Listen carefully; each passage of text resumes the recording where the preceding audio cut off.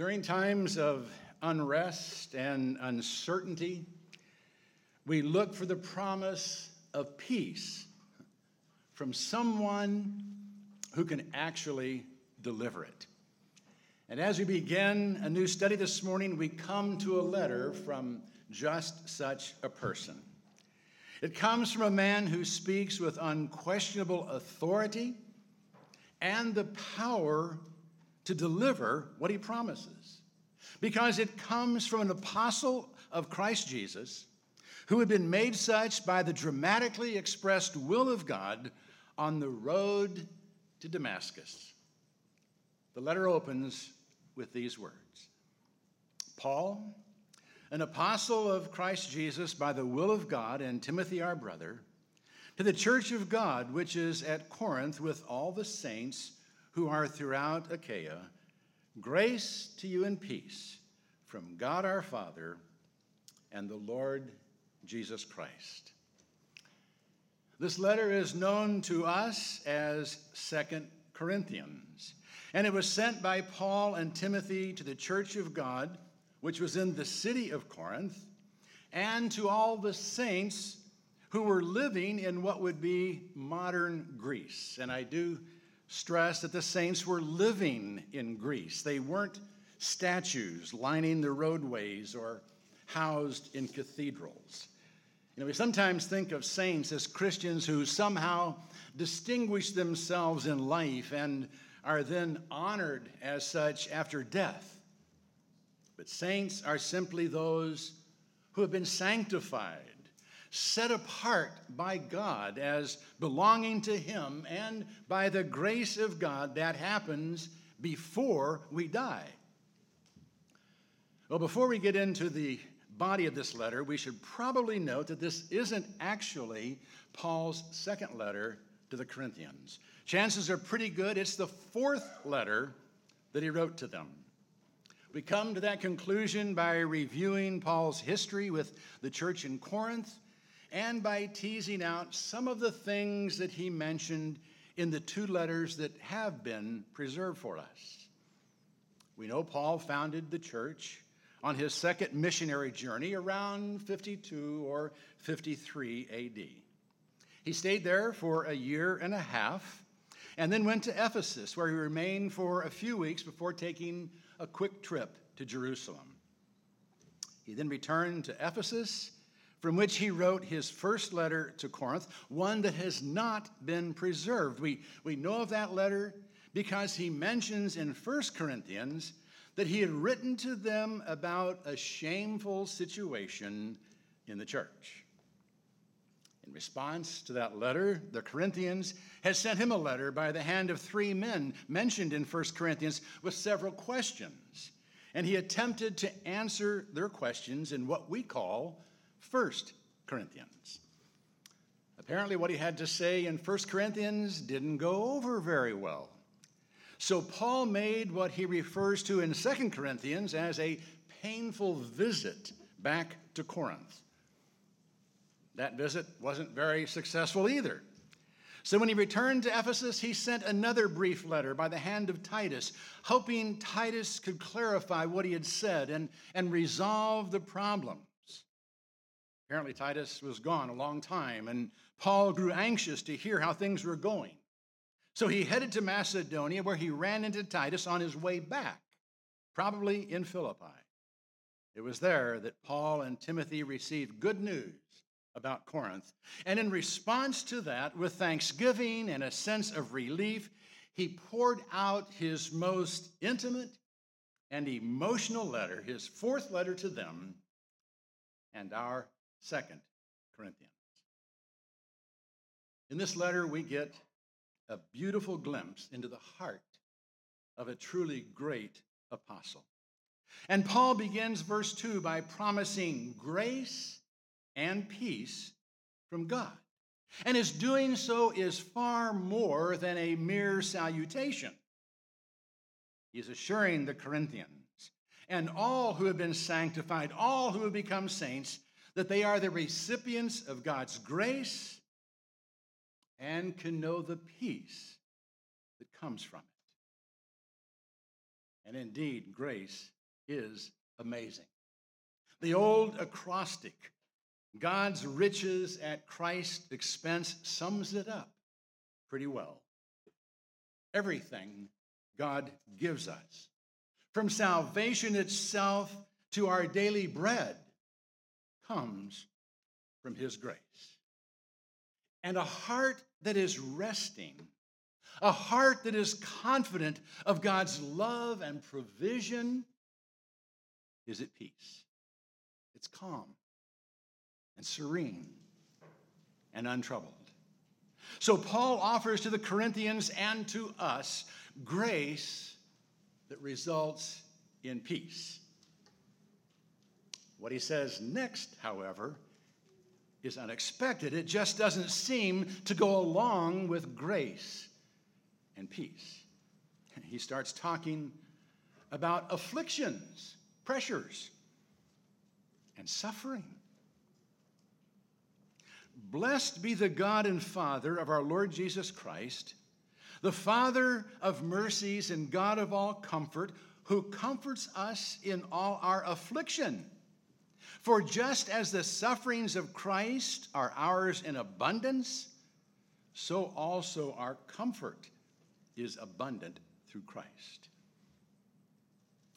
Paul speaks of God as the Father of mercies and the God of all comfort. But the picture is not one of God simply making us feel good. It's the same word used to refer to the Holy Spirit as comforter, paraclete, one who comes alongside. And it carries with it the idea of strengthening, of enabling. Paul is saying God is a God who enables us to cope with our afflictions. That would indicate that being granted peace does not mean we will be free from affliction, only that we will be given the resources needed to cope with it. That's probably not what we assumed when we learned we've been granted grace. But let's keep going. What are those afflictions he's talking about? Well, the root word translated affliction actually means pressure. And I think we can identify with that. Pressures are those things that make us feel like we're going to explode and keep us awake at night.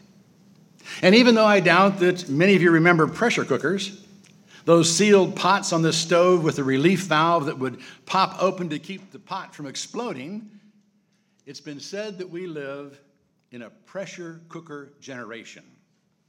And that was true long before the added pressures caused by COVID-19. Indeed, stress is a sign of our times. But apparently, it's nothing new. They had stress in Paul's day and needed God's strength to handle it. So Paul assures them and us that just as the sufferings of Jesus are ours in abundance, so will our comfort, our strengthening be through him. And we do share the sufferings of Jesus.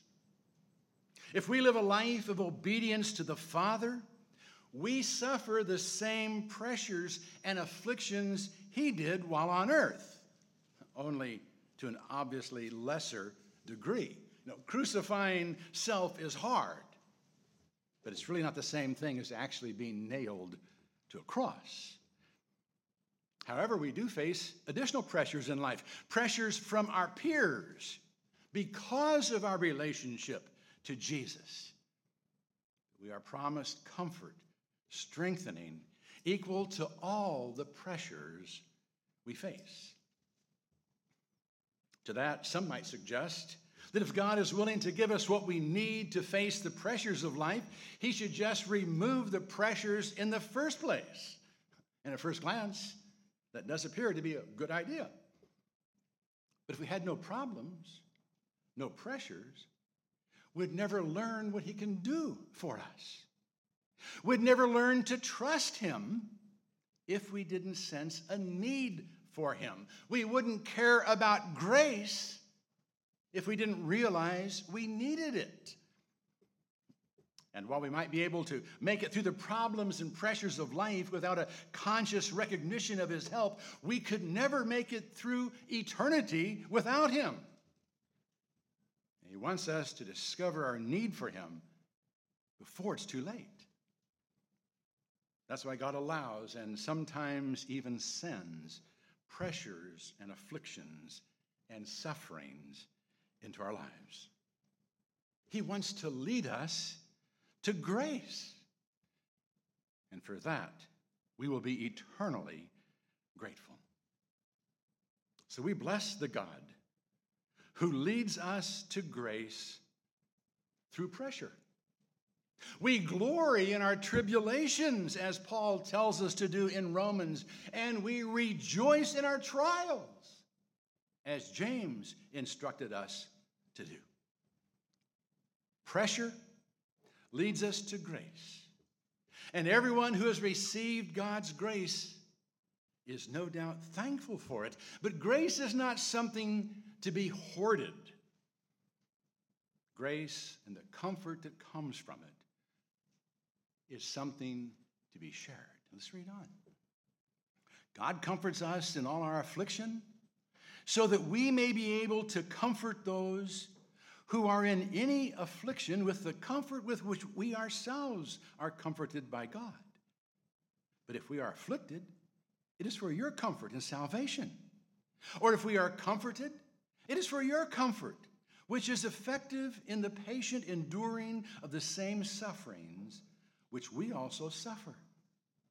And our hope for you is firmly grounded, knowing that as you are sharers of our sufferings, so also you are sharers of our comfort.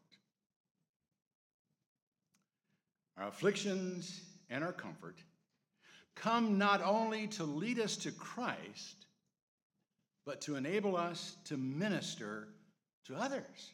And that's especially true of those of us who are more mature, more aged in the faith. You know, we no longer need to be driven to God's grace by pressures and problems. We're already there. But our pressures and afflictions do give us great opportunities to show others how they can count on God to strengthen them and meet their needs. We must never forget that others are watching us. And we tell others of our faith in Christ not only by what we say, but by the way we respond to pressures and frustrations of life, even those that are caused by the current pandemic. If we are always grumbling about the hardships and uncertainties we're being forced to endure, we're telling the world that our Lord can't handle things very well. But if we face life with confidence that God will give us the grace we need when we need it, and view our problems as if they've already been solved, and we're just waiting to see how God's going to do it, we exhibit a victorious Christian life that speaks volumes about the sufficiency of the grace of God. And as Paul makes clear, God comforts us so we can comfort others. He strengthens us so we can strengthen others.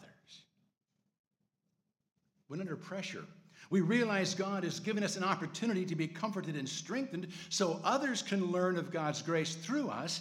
It enables us to accept it graciously and even gratefully. If God has seen us worthy to demonstrate his grace and power to others, he's not picking on us. He's picked us. He's using us to lead others to him. That certainly puts our pressures and afflictions in a different light. And of course, going through afflictions enable us to empathize with others. Paul says he knows what the Corinthians are going through because he too is suffering.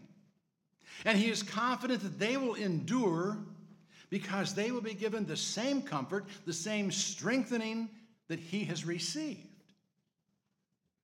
We can encourage others. We can support them. We can assure them that God is able and his grace is sufficient if we've been there.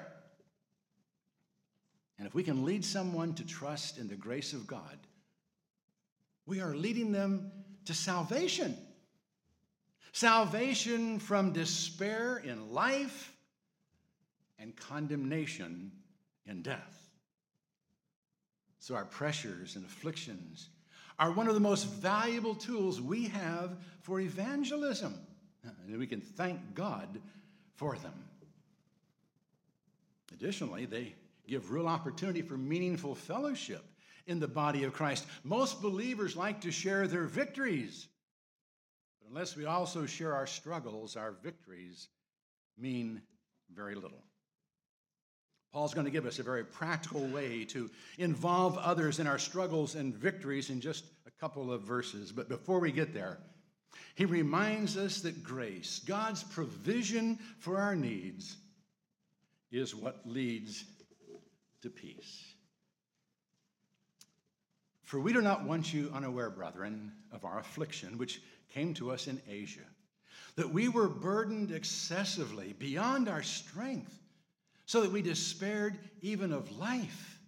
Indeed, we had the sentence of death within ourselves, in order that we should not trust in ourselves, but in God, who raises the dead, who delivered us from so great a peril of death, and will deliver us, he on whom we have set our hope, and he will yet deliver us.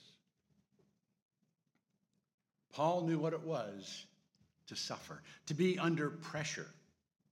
It got so bad in Asia that he thought he was going to die.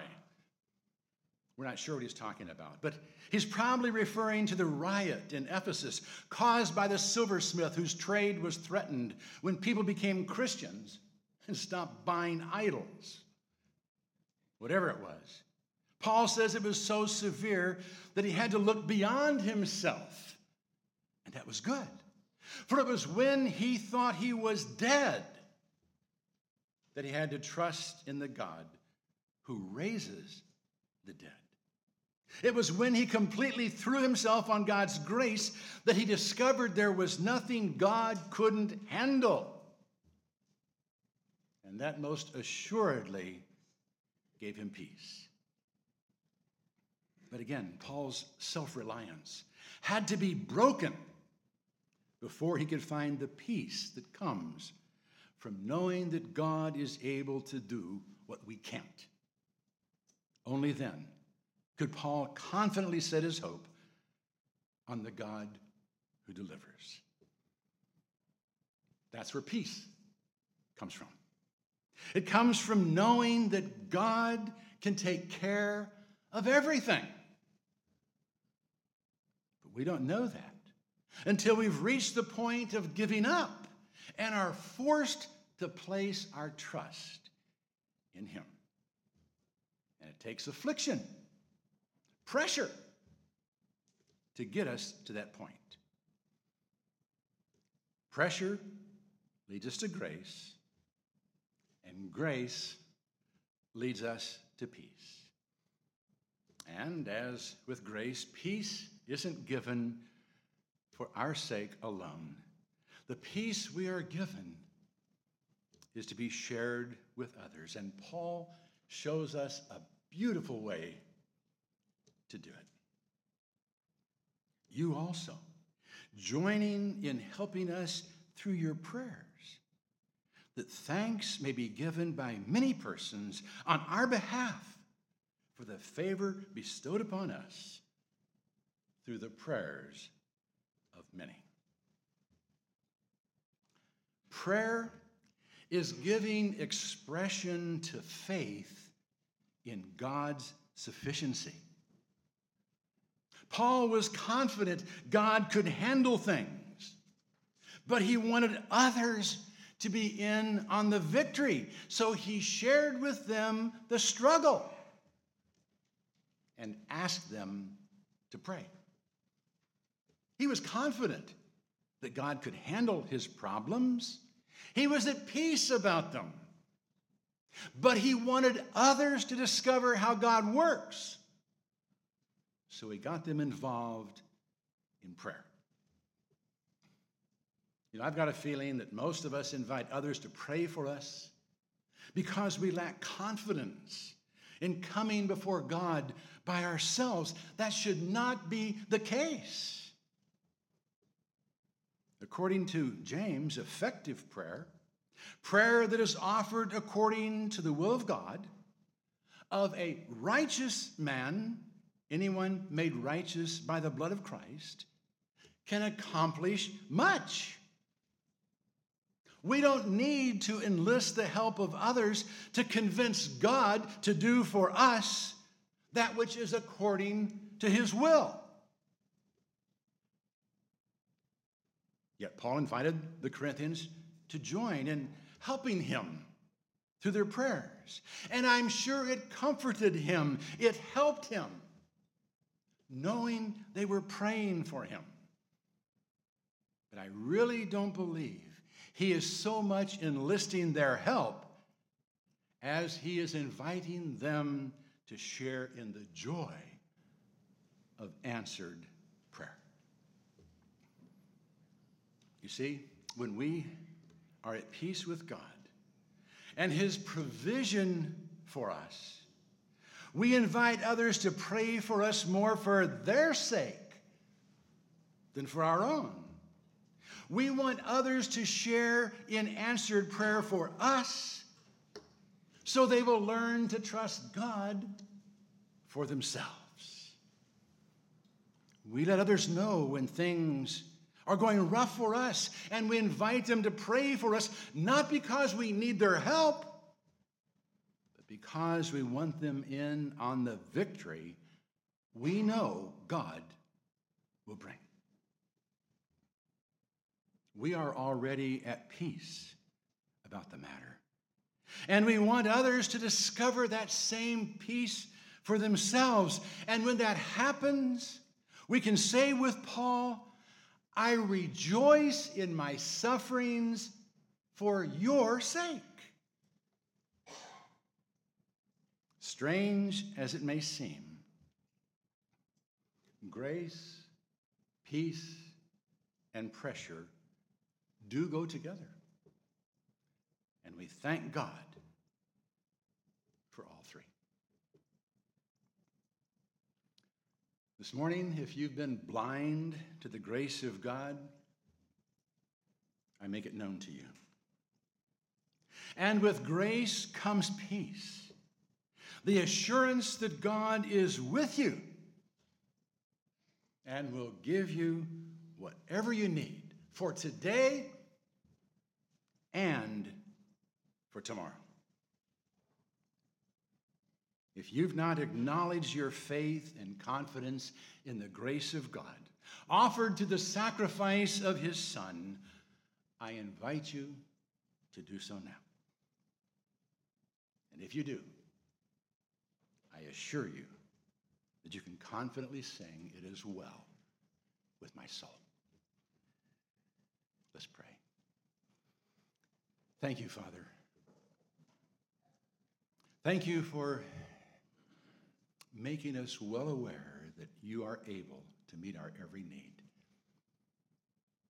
And Father, we even thank you for the struggles that come and even struggles that you send that make us realize how much we need you and how sufficient your grace is.